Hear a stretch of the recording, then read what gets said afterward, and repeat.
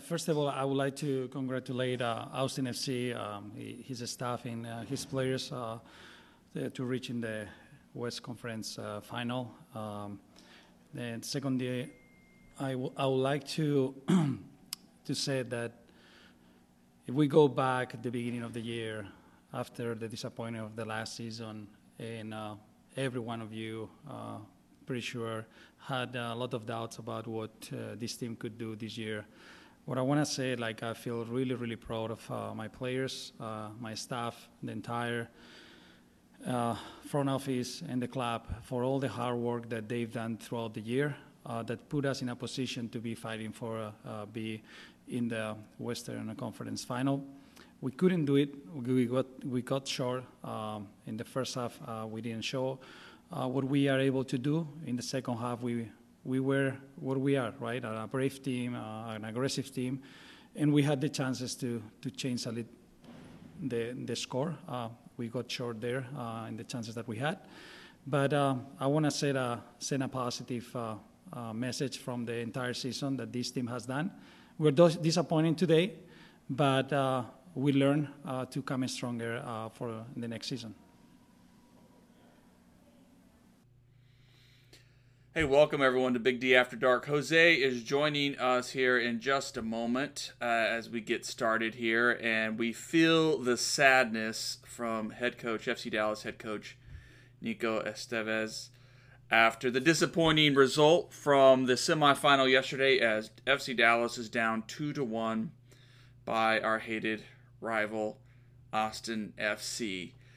Tough night, tough evening for FC Dallas fans. We had that glimmer of hope with an Alan Velasco goal, but in the end, it was not a great start for FC Dallas in that first half. They had to make some changes. They certainly rebounded and looked much stronger in the second half, but not enough. Unfortunately, not enough gas in the tank. A lot to learn, though, as we think about this season, and a lot to be thankful for and be proud of. In fact, here comes Jose right now. Let me get you in, Jose. Yeah, so we started out with sad Nico, though he's proud of his guys. We've got some comments already flowing in. We appreciate you all watching tonight. Welcome to Big D After Dark. I'm Nathan. This is Jose. We'll get started. Ishmael may join us later. I don't know his status tonight. But, hey, a tough one. A tough evening. Not the way we wanted it to go. Congrats to Austin FC taking care of things at home. It's always tough. It's always tough. It's always tough to these matches when the things don't go your way. Hey Ben, hey Hoach. As we were kind of leading the show with just that slow start. We've seen it hurt FC Dallas before. Nico referenced it. They made adjustments, got stronger as the half wore. Velasco got that crucial goal to at least get them back in the game, but ultimately that second goal did not come. So your thoughts on FC Dallas's loss last night at Austin FC, Jose? Tactics. I don't think anybody's happy with that Nico opted to play a cautious defensive setup in the first half. Basically, the game plan was to absorb the pressure and ride out the first half and then put on the pressure second half. Of course, that works if you can keep it scoreless. But giving up those two goals and just 2 goals on the road, that's really tough to come back from. And especially since a guy like Paxton was clearly not 100%. He was out there. He was battling. The minutes he did play, but you could tell that he was hobbled. And Jara, have we ever seen a more complete half from that guy? Yeah. I mean, this season, he was inspiring. I kudos to him. He played his heart out. He gave the team what they were lacking in the first half, which was fight, which was bite, which was the ability to just cause havoc. That was Jara legging it out on a flank like he was a winger on several occasions, and I was there for it. I was like, wow. He wasn't going very fast, but he was going just as fast as the center back. So I was like, good grief, Hara did used to play wing once upon a time, and he flashed it here and there. It was great.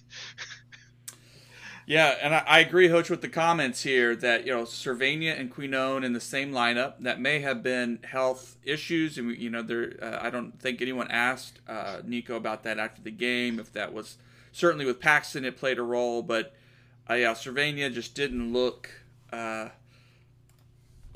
great in this game. There was a comment from Nico, I didn't pull it up, but where he said, and it probably contributed to Cervania's departure, but he just said guys were not staying disciplined in their roles, and their movement, it just wasn't necessary. Some of the places they were going to was not where they needed to be, and you kind of wonder about their midfield, which was really just poor in the first half.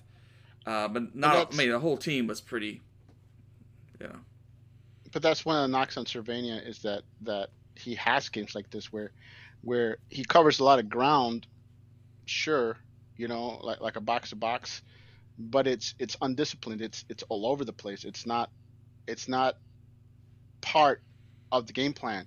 So I mean, he does hustle, but is it within the game plan? Is it, does it hurt the team? I think it does, sometimes, not always. In this game it did.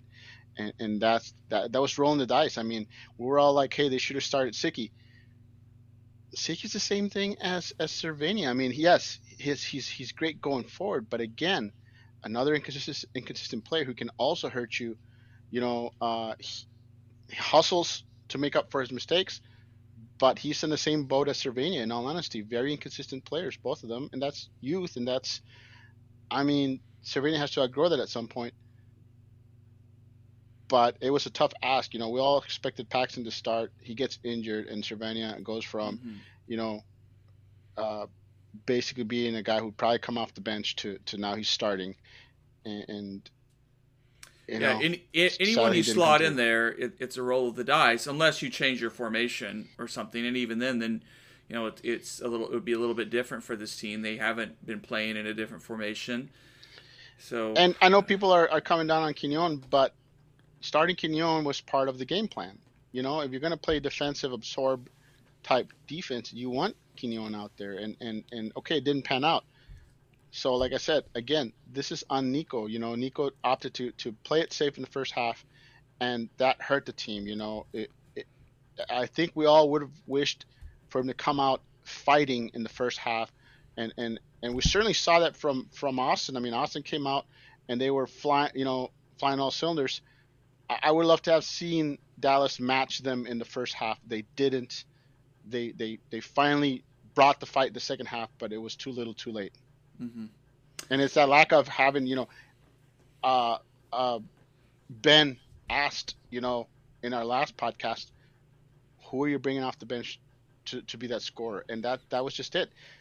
We didn't have an option, a consistent scorer that could come off the bench. Hara was great for what he was asked to do, but we didn't have that guy off the bench that was going to terrorize them. And I mean, Obrian tried. Good grief, he had the best chance to tie it up, and that would have been sensational, but it wasn't to be. And it's heartbreaking, my man.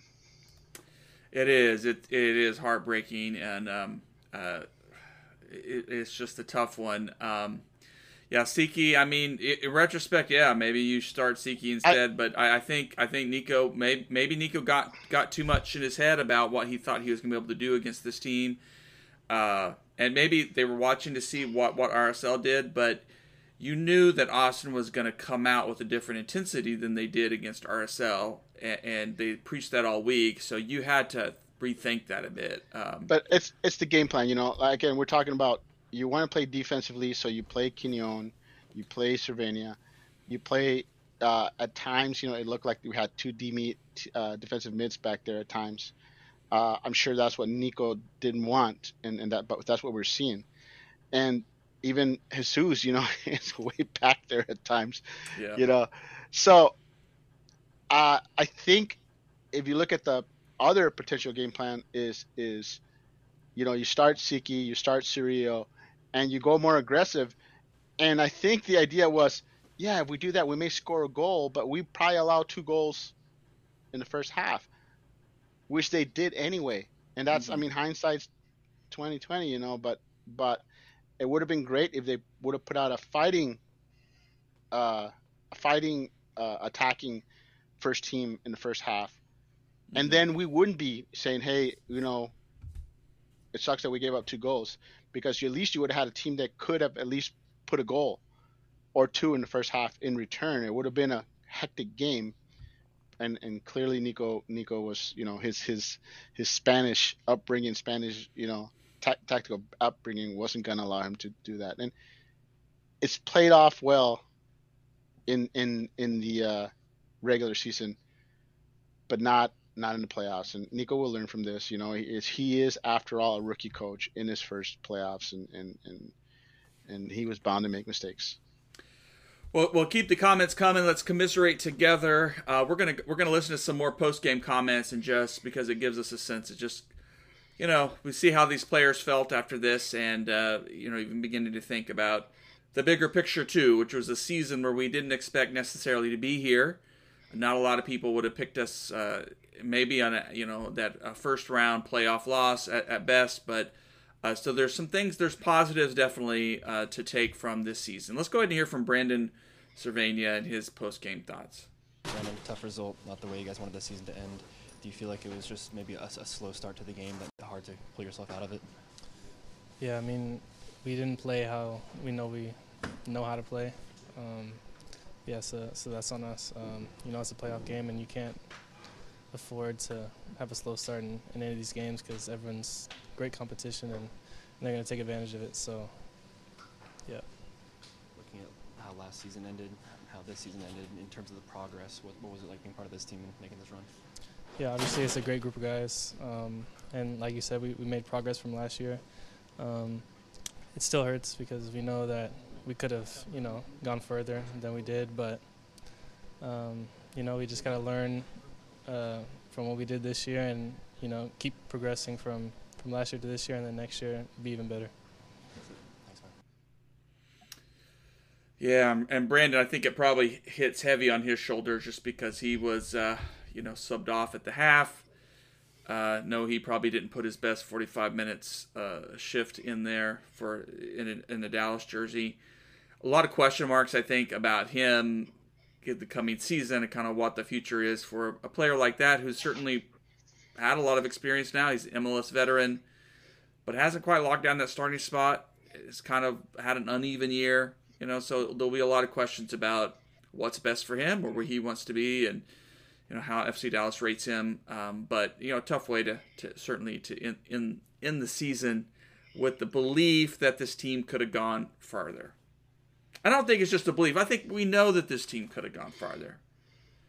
Yeah, I mean, I think that's why we're all basically, we're used to being disappointed, I guess, as FC Dallas fans. But it's because this team gave us hope. It's like, hey, we saw it. We could see the potential there for this team to go further, and that's what hurts. What hurts is man, this team's good enough to beat Austin, and that they failed to do it. That just hurts, especially because those guys are just insufferable. And I know in the comments people are like, oh, I hope Austin gets this guy. No, Austin needs to lose, man. Those guys are going to be insufferable as is. I don't need them getting any more insufferable than that. Yeah, I mean, as insufferable as this like fake monster taco that was served there. Which popped up after the FC Dallas monster taco. So it's like coincidence. I don't think so. Nonsense stuff. Well, let's keep it going. Let's listen to one more post game conversation. This time with the captain of the team, Matt Hedges. Let's see how he reacts to this loss. What are the emotions right now? Frustration. I mean, the first half we didn't look ready. We didn't come out like we were ready. We didn't come out with intensity, and it showed. It showed. And you can't win playoff games playing a one half. So that's kind of the story of the game. Is there something you think was the reason behind that, or any was it pressure? What was it exactly that happened? Honestly, I'm not sure. But we seemed like we were ready up until the first whistle, and from there, I don't know what happened, but you could just see that our intensity wasn't where it needed to be, and it's the difference between the first half and the second half was night and day. You just saw that we pushed the game, and why we needed to be doing that the whole game. In the second half, got to get a little creative with some formations, some changes, guys in positions they don't usually get in, and even so, you guys still control the half, get one goal. What was the difference? What did it feel like on the field as you're pushing to try and chase the game? Urgency. I mean, we need the urgency that wasn't there in the first half. I mean, why we needed to do that when it was 0-0? Now we wait until it was 2-0 to start pressuring, to start playing the ball, getting behind, all those things that if we don't wait until the second half to start doing all those things, we have a good chance to win. It might be too early to ask this, but you've been a part of this team for a really long time. You've been a part of these tough moments for a long time. What's the kind of feeling about the 2022 season as you look back and then look forward to 2023? It's positive in a sense that the improvement from last year was substantial. I mean, we were a much better team. Frustration because we were definitely capable of winning that type of game today, by the way we played before. So it was good that we're here, improving from last year, but frustrating that we could have done much better today. Yeah, Captain. He's the word on the street too is when you interview Matt Hedges, he just doesn't give you a lot. He doesn't really, he's just kind of to the point, but you could see he gave a lot that time though. But frustration of a professional who's been there and knows how close it can be, the razor thin line, and there's just something. And let's not forget he's getting up there in age, so his window is closing, and he has to know that he has to feel it. Yeah. He has to feel it that window for him to get an MLS Cup is slowly closing on him. It is. Here's another comment from Hoch here. Frustration from the team and the lack of urgency. We all saw it. So is that from the coach's instructions or players not performing their duties? Yeah, it's a good question. It's both, It's there's such a thing as setting your team up to fail, And if the game plan was absorb, play defense, keep it 0-0, that, considering how Austin was in the front foot from the get-go, that was just a terrible recipe for this particular match, especially since that Austin's capable of scoring, So we said it before when we were making our predictions. There were going to be goals in this match, and Dallas didn't embrace that. They didn't embrace that in the first half. They should have embraced it, and they should have just acknowledged that, hey, what's the point in sitting back and playing defense when there's going to be goals? Then we need to basically match that, and they didn't. They didn't, like they said, they got caught flat-footed, and it didn't help that they were making mistake after mistake, even before the goals, they were making, and I think that may have also led to a bit of panic, like not an all-out panic, but at least like whoa, we need to step back and catch our breath and slow things down, and that also didn't help. Yeah, it did seem like their hope was. Especially with the amount of long balls that we see that tried to go over the top, which just did not work. It just didn't work against Austin. No. And maybe they hoped it would, and maybe it was just unlucky. But I think that they did hope to absorb and hit them on the counter early on. That was the game plan, hoping you get a goal. But it just didn't work. It didn't work either because of the delivery from the players or the movement of those guys running on. I mean, I think Paul Arriola didn't really particularly have a great game in this one. I'm sure he's exhausted. It's been a long season. He's had his ups and downs. I think, Jesus, it was certainly not Jesus' best game. He was active, but the deeper he got, it just didn't help the team. Yeah. We've seen that, right? He drops so deep that he takes himself. And I mean, he's fast. We forget that he's supposed to be one of the fastest players in MLS. And it's that confidence that he's going to be able to get there that he has, but that can also hurt you, especially when teams are set up to basically keep you from doing that, and Austin did a good job of basically keeping Jesus out, and we have to admit that Jesus finished in a slump at the end of the season. When's the last time he scored a goal? Yeah. It's been a while, and it's come back to hurt the team, Mm-hmm. I agree. And, Tough night, Tomasi. You give up that first set piece goal, that corner kick, which is just a mistake. It was just a comedy of errors that kind of fell together, which happens in soccer. But and then you give up the sort of the counterattack goal, and Jerisi just puts it away like a professional. And like that's just and that first goal, though, that scrappiness. That's what this team was lacking. Austin brought it. Austin brought the intensity. They brought the scrappiness, and they scraped and scrapped and figured out a way to get that first goal. And that's what Dallas was lacking. It's like you saw it when Hara entered. He brought that fire. He brought that passion.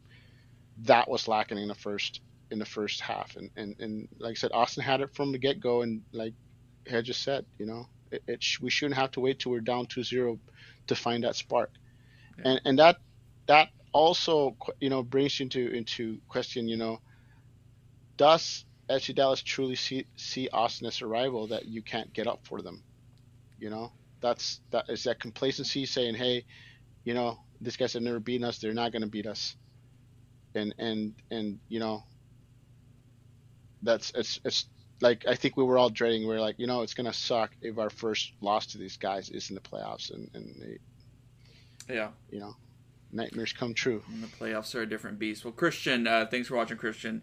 I was bringing up this behind the scenes, but I worry about Jesus' mentality. He was too down on himself for not hitting the scoring record. He did certainly place a lot of pressure on himself.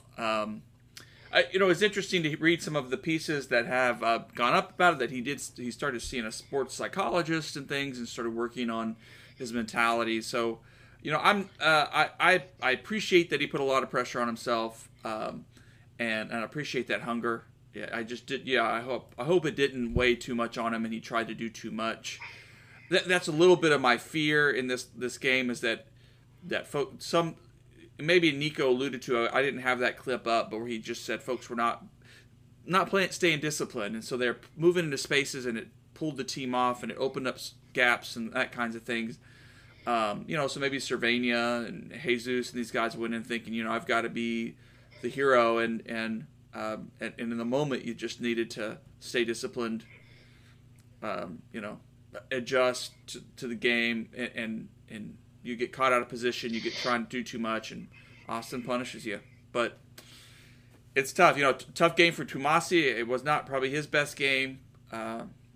So there's certainly things that we look back and we can say maybe we learned something about the team, but I also want to point out that it wasn't Velasco's best game until he got that goal, and that sort of he wasn't actually having a good game. His touches were just too strong. He was having trouble controlling the ball. He was having trouble dribbling. I'm not saying he had a bad game up until he scored a goal, but he was having basically a roller coaster type of game where he was making bad. I mean, let's face it, his giveaway resulted in the game-winning goal. And he did make up for it by getting another goal, but right. His performance overall was up and down, and not consistent. And since we're talking Velasco, you gotta wonder why Nico even took him off the field. I mean, you take him off the field, and then you get this set piece immediately afterwards, where you're like, would have been nice to have Velasco for that set piece. Because let's face it, your best set piece takers, Velasco's one of them, and you think you'd want him at the end of the game when you're basically trying to get corners and set pieces. Why take off one of your best set piece takers? I didn't get that one. That's has me scratching my head, in all honesty. But it was likely due to his fitness. It was like wanting not to aggravate. Well, but it is the final game. It's kind the of final game of the season. I mean, he's gonna have the whole offseason to recover, my man. Yeah, it is a tough one. It is a tough one. And Jesus wasn't really on point with his service either. It's just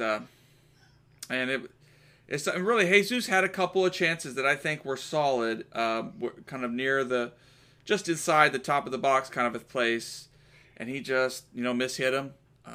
Maybe they weren't as strong as we thought on watching live, but you would hope at least puts them on frame and makes the keeper save. But hey, positives. Alan Velasco grew into the game, and for a young player, that's huge. We can build from that. And I think it just bodes well for this next season. And Martin Paz, did what he could. He certainly made first some two excellent saves. He made some excellent saves. First 2 goals, there wasn't a whole lot I think that he could have done, but he kept the team in it, prevented that third goal from going in because Austin still had those chances. So a lot of things to learn certainly from this, some positives to take away, but there'll be a lot of question marks as well. I also want to add that the best cross of the night came from Nanu, who we've all been saying can't cross if his life depended on it, and there he goes, second game in a row where he does something where we're like, where was that all season, but and the in craziness the playoffs, Nanu showed his best form, and I don't think he'll be back, but he can definitely, if he can bottle that and take it to wherever he's going, that would have been great to have all year long. And Heider O'Brien as an emergency right back, right wing back, whatever, not anything we had on our FC Dallas bingo card for the season. And he did a decent job. Yeah, he got into some dangerous spots. Yeah, it's a tough one. It's a tough one for FC Dallas fans. We'll begin to look toward the next season. Of course, on BigDSoccer.com, we're going to be starting to move into silly season and rumors, looking for rumors and news about what FC Dallas is going to do. And probably in these next couple of days, FC Dallas will announce roster decisions, so we'll kind of find out who's going to be departing, who they're going to pick up options for, some of those kinds of conversations that will begin. I'm going to predict that this is going to be a pretty wild offseason. I'm expecting some really out there trades and stuff like that to happen, because as much as in my heart, if you asked me to make a prediction, I would say, these players are staying. There's no way that, these players are going. And I've said that behind the scenes, I don't think any of the homegrowns are going anywhere. Manjom will be back, and Ahmed Kahar and all these guys. But the truth is, the bottom line is that these guys are not Sonoda's guys. They may be homegrowns. And Sonoda, after having this huge off season, may be emboldened, and he could, for all we know, have a mandate from Dan Hunt saying, get us to that next level. What's it going to take?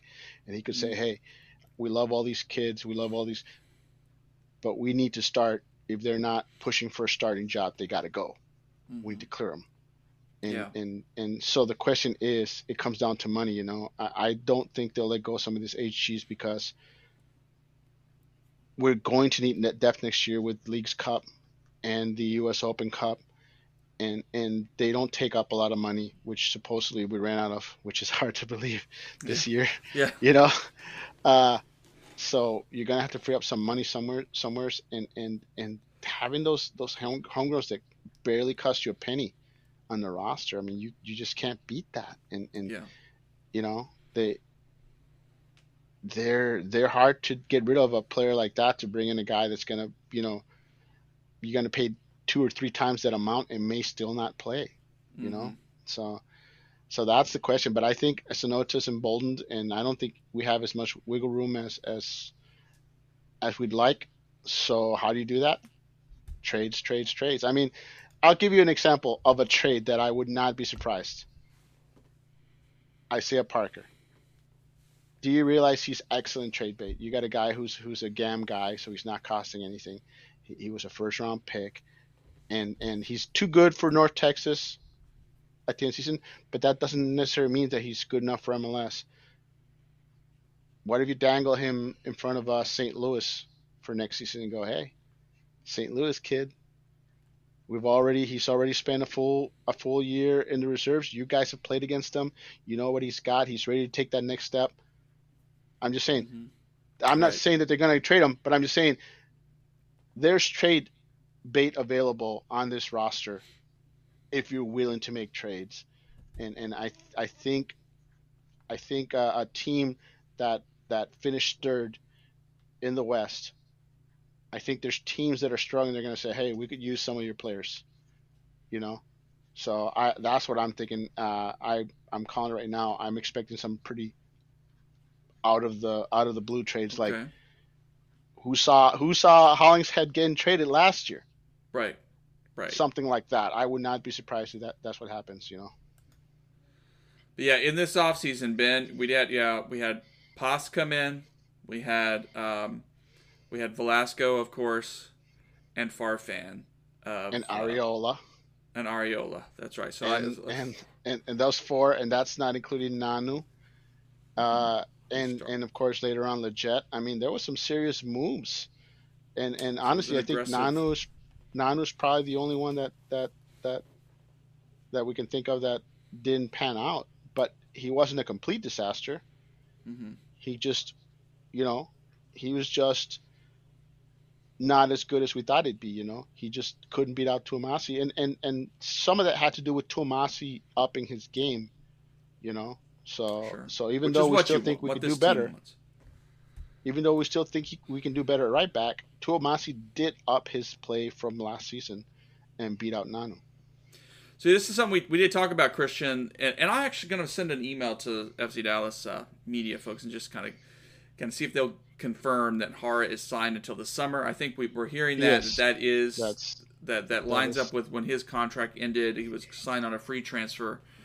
And if so, it does limit the team. Although I think there are options. I think the team could certainly cut him. They could decide to do that and just eat whatever is remaining on his salary. Maybe a team wants to sign him for free, and it's and that's possible too. I mean, I'm sure Jara has some value somewhere to maybe back in Argentina or something. Or maybe they say, hey, look, we want you around this year, But get us, we'll spread out your remaining salary over the year, and it's, you're now a TAM player kind of a thing. It wouldn't be my ideal, but if Jesus is gone over the winter, if something like that happens, you'd have some continuity and some veteran leadership there. But there's there's some scenarios, I think. I don't think they're going to do anything with him. Knowing Dan Hunt, knowing that's his guy, I'm afraid. Jara isn't going anywhere till his contract's up. They're going to write him out. But that could be a blessing in disguise. I mean, if Jesus doesn't go anywhere, and let's face it, we had two DPs in him and Velasco, and we did just great. So if you keep your attack intact, Areola, Velasco, Jesus, and you already got Leggett and Paxton, and you figure out your DM, this team's in great shape. So Jara actually, his contract being up, in the summer, that frees up a DP spot right when you need him. I mean, who's your next Leggett? Who's the next guy your next big name you're gonna bring in the summer? That, it would be nice to have the team winning. Let's say like they were this year. Let's say they're 3 or 4 seed, and not need a player, and suddenly have a free DP spot where you go, okay, we can go get somebody that can come in, and now we have riches, which is something that we see other teams do, like LAFC and some of these, where you're like, how can they afford all these guys? It would be nice. That's what the position Dallas would be in next year if they just write out the Jara come summer, and if the team's doing good, suddenly you free up a DP spot, and you're like, okay, hey, we can bring somebody in. But my issue with that, I mean, I think you're right, Jose. I think it's fine, but my issue is that what if Jara, scores some goals? What if he finds some useful tweak, and he, and then you don't want to let him go, What if, it just upsets the teams? I mean, it's a little awkward to cut a guy in the middle of the season, but not unheard of. So it's common. I mean, it's common. Let's face it. Because of the whole Liga MX and stuff, it's ideal for a guy like Jara to leave in the summer. The problem isn't so much losing Jara. It's you got that's one less Argentinian on the team, and that's hey, like you said, that could hurt the balance in the locker room. Yeah, and we know Comungo is going to be around, whether he rates more as a winger with Nico, I think, which probably makes more sense. But the team is definitely going to need to address some striker depth, or someone to either complement Jesus or to push Jesus, or there's just Mulatto. Mulatto is one of those guys, but still, he's going to be young. I've always been high on Mulatto. That guy is his raw athleticism and his raw strength. I mean, the guy is just a beast, and he is a guy who when he didn't play for North Texas, you immediately noticed he wasn't there. I mean, that's how good this guy was.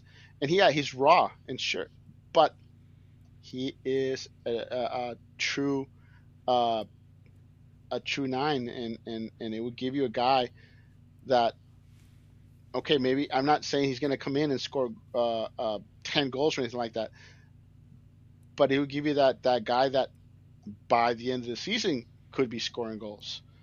So I think he's a guy who's you've seen his trajectory climbing, and the fact that Bayern has first dibs on if Dallas wants to sell him tells you what a lot of teams think about this kid. Yeah. And he was with the Columbia U20s, by the way, where he scored. I believe he scored a goal. I think he did was it the Bronx game or the? Yeah.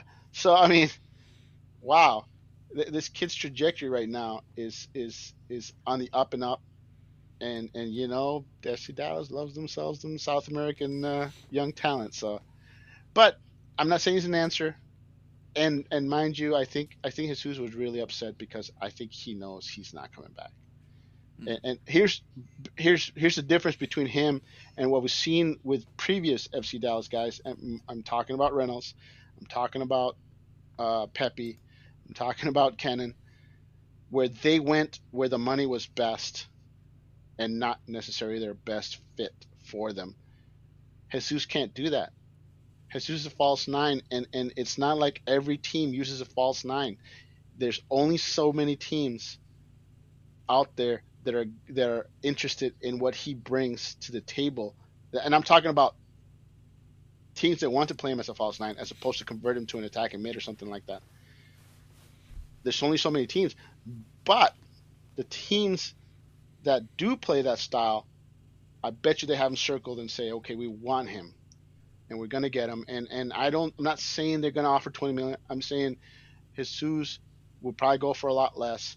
And he's hopefully he's seen from the other players that, hey, it matters where I go.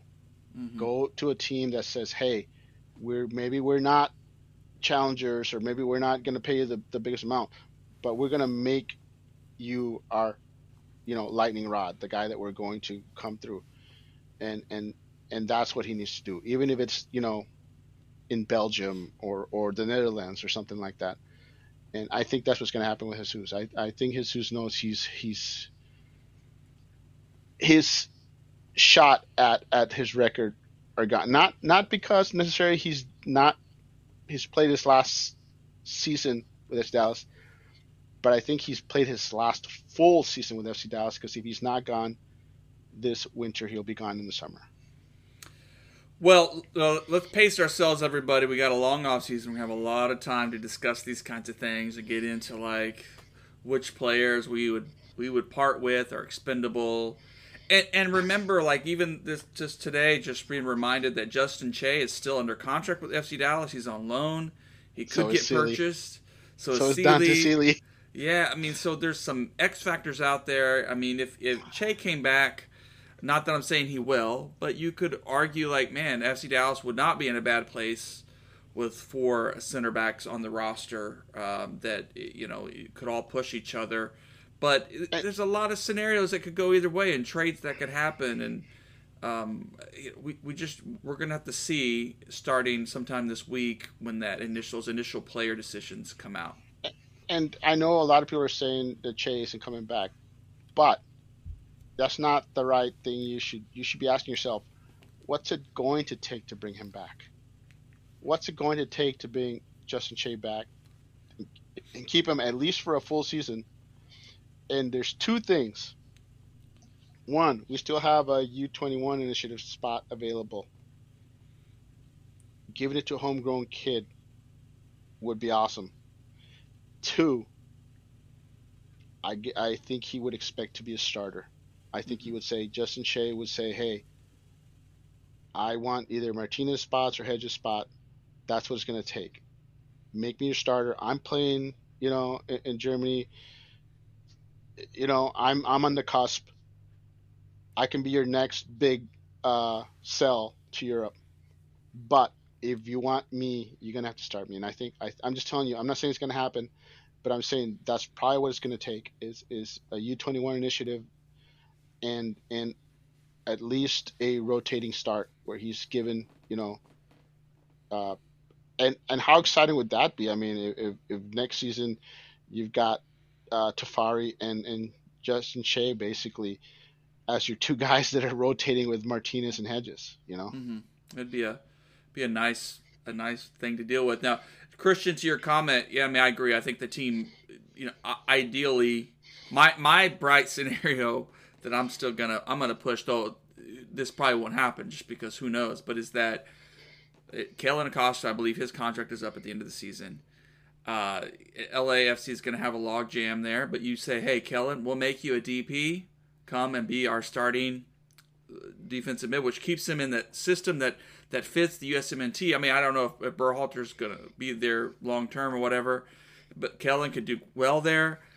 Fits, but a DP where you can buy him down, and then you still have that slot, and you go out and get that attacking player. So you sort of address a couple of needs because you might be getting that attacking player on a striker, and that's what you might need to go get. But there are other areas too, I think that the team could look at. It sounds great, but the problem with that scenario is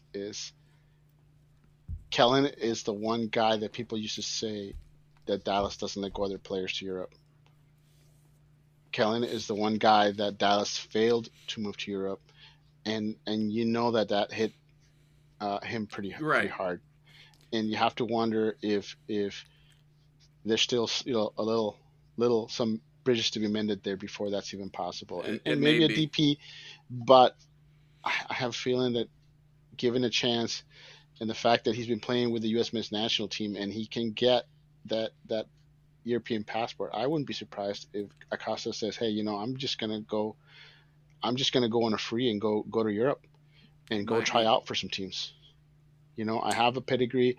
I may be over the age for some teams, but there's gonna be some mid-table teams out there that will be more than happy to give me a shot. Yeah, you're right, and he'll have flexibility, and if LAFC can win the championship, there'll be pressure, I think, to retain some of these guys, and who knows? But we'll just see. There's a lot of scenarios there, but he's one name that would be fun to have. And also, is he eligible now to be a free agent? By the way, that'll be a good question. I'll have to look that up because he's got to be getting up there. He should be eligible to be a free agent, which basically means he'll be able to go where he wants to go. So whether it's Dallas or maybe he wants to go play for Philadelphia Union or right. Montreal, who knows? I think if he's a free agent, he's going to be a hot commodity, and maybe you're right. Maybe it will take a DP contract to acquire services, and who knows if Dallas would be interested in that or not. We need a 6 though, and you got to ask yourself: is Kellyn that 6? Yeah, he may not be. He may not be what Nico wants, but he's just an option within the league that you could go and explore, and it will be available. And I think those Nico gives you a chance to get those USMNT guys that are on the cusp or are looking to stay within striking distance, and I think Kellyn fits that profile. So I hope there's no hard, animosity between Kellyn and the team, because I think I don't. Grezzo. Yeah, I mean, Grezzo would have been that 6. Yeah, it's Grezzo, who's been balling, since he left Dallas, and now anyway. Yeah. Well, hey, one more bit of news before we get out, and I hate that I don't want us to close necessarily with this, but I do think it's a fascinating little thing here. A little rumor is that from Tom Bogert and Sam Stejskal, that Ben Olsen, former DC United, longtime DC United manager, has interviewed for the Houston Dynamo job. Also, Hugo Perez, former FC Dallas alum, who there was rumors that he might have been in the mix for the FC Dallas job, but I don't know that was ever confirmed. But yeah, that all just but confirms that it's going to be Hugo Perez, isn't it? Because I mean, isn't Houston going out of their way to like pick up every former FC Dallas player personnel they can get their hands on? I mean, I would not be stunned if it's Perez. From what I understand is that Ben Olsen was a well-respected guy, and he was a player's coach. He certainly got a lot out of his guys, had good relationship. He knew what it was like as a longtime player in MLS and stuff. But, I also think those teams that he coached, he had good years and some success, but at the same time, he also had those times where it was just like, it was just a revolving door of players, and it just wasn't ever quite working. It would go through these slumps, and he would sort of somehow save his job. I don't know that that's what Houston wants to go, but it may be better, someone more experienced than what Paulo Nagamura offered, Man, they need to stick to their interim coach. I mean, that guy is basically, Houston's version of Lucci, except with some actual managerial experience in his belt. That guy, he knows that system, knows those players, and the team actually played best under his interimship, and the fact that if they don't give him the managerial job, it just shows you what a train wreck Houston is, because you've got your guy right there under your nose. Give him the job. Otherwise, Houston's going to Houston, and we'll see you guys, at the bottom of the table again next year. I don't care who you bring in. That team is dysfunctional. You got the one guy that actually knows the players, knows the system, and if he can't get the managerial job, shame on you, Yeah. No, I hear you, and it'll be interesting to watch to see kind of how that unfolds. But to our buddy Hoach there, look, nothing wrong with FC Dallas going young and developing players, and especially, I mean, we have talent to develop, and I think they should focus on that, continue to focus on that, but we'll see how they balance that out, and we'll see if there are any of these guys who end up departing. But here's the thing, though, is I think we saw Dallas take a step forward and away from the play the kids this year, and I don't know how you go back to that. Seeing how it's panned out, I just think it's more balanced. They were more balanced this year, and they just it's more balanced. But I'm just saying, they're gonna go out and they're gonna try to find the next Lletget. They're gonna try the next Arriola, and I'm not saying that they're completely going away from play the kids, but I'm just saying some of the players that are going to be gone next year are very likely players like Elmed Gahar and Munjoma and stuff like that. I'm not saying they will, but they're not going to get replaced by younger players. They're probably going to get replaced by MLS veteran players, who are in their 25, 26, 27. And I think that's what we're seeing from this team is they see that they are several pieces away from being a true MLS Cup contender. And when that window opens, you kind of go through it. And I think that's what's going to happen. I expect Dallas to make moves as a contender, and that means adding veteran players. Okay. No, we're not used to it around around here. Agree. We're not used to that, but I suspect that that's the way it's going to go. Unless, don't get me wrong, FC Dallas isn't going to pass up on another prodigy, Velasco type player if they can get their hands on him. But that's just in the team's DNA. So I'm not saying they're 100% getting away from that, but I'm just saying you see what this team needs, and having a guy who's, say, 8-year MLS veteran starting at midfield next to Lletget when Paxton's injured, that's what you want. That's what you want, as opposed to, hey, we got some homegrown kids that know the system, but they're very inconsistent. And I think that's where I see and I think what we're seeing the move to, and I think even the North Texas letting go of Ka is still trying, hey, how do we get this all all right, Todd corrected us here. Hugo Perez never played for Dallas. Thank you. Is that I think he was like, I think where we got confused is he was connected to the FC Dallas position, He lobbied for it, if I remember correctly. But yeah, no, you're right. Good. Thanks, bad. Todd. Thanks for But clarifying. I think North Texas is going younger next year. I said this before. It has nothing to do with Ka. Forget Ka. It's the fact that MLS Next Pro is a step, like a half step below USL League One, and it's not. If you take the 11 best MLS Next Pros teams and play them against the 11 USL League One teams, I think that's a pretty fair fight. But it's the rest of the teams in MLS Next Pro that are total garbage. So you don't have tough games week in, week out. You have a good tough match. You play Houston, and then you play a couple of teams that are not on your level that you're just going to walk through. And then you got to play St. Louis. And then you play a couple, and that's the problem with MLS Next Pro. It's a very unbalanced league, and next year it'll still be unbalanced. They'll add some good teams next year, some USL Championship teams, but you're still going to have that issue where there's going to be about 28 teams next year. There's going to be 14 good teams and 14 teams that are dog shit.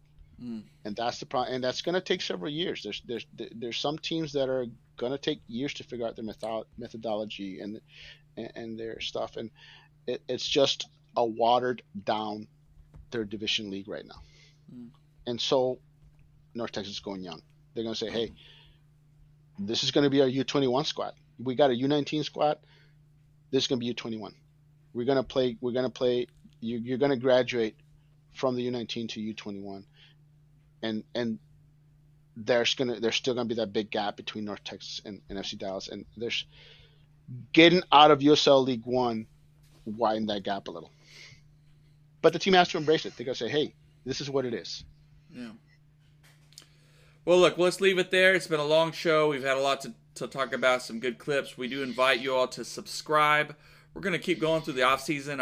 We may not do every week, but just because there may be some slow weeks. And, we'll do it when there's some big, movements. Yeah, with some good news. We'll definitely let y'all know. And also, I think we're going to be planning. I'm going to be planning to have some of our guys from the Twitter channel who are part of the supporters groups for FC Dallas just to come on and have a session to talk about their experience with FC Dallas and kind of put their voices out there and also let folks know kind of what the supporter groups are about and how that can be improved. So look for that kind of conversation. Improved or grown, yeah, that'll be interesting. So stay tuned. Of course, subscribe wherever you find podcasts. I'll be uploading the audio here in a little bit, and of course, check out BigDSoccer.com for other good reading and see you on Twitter. Good night, Jose. Yeah, see you guys. Good night.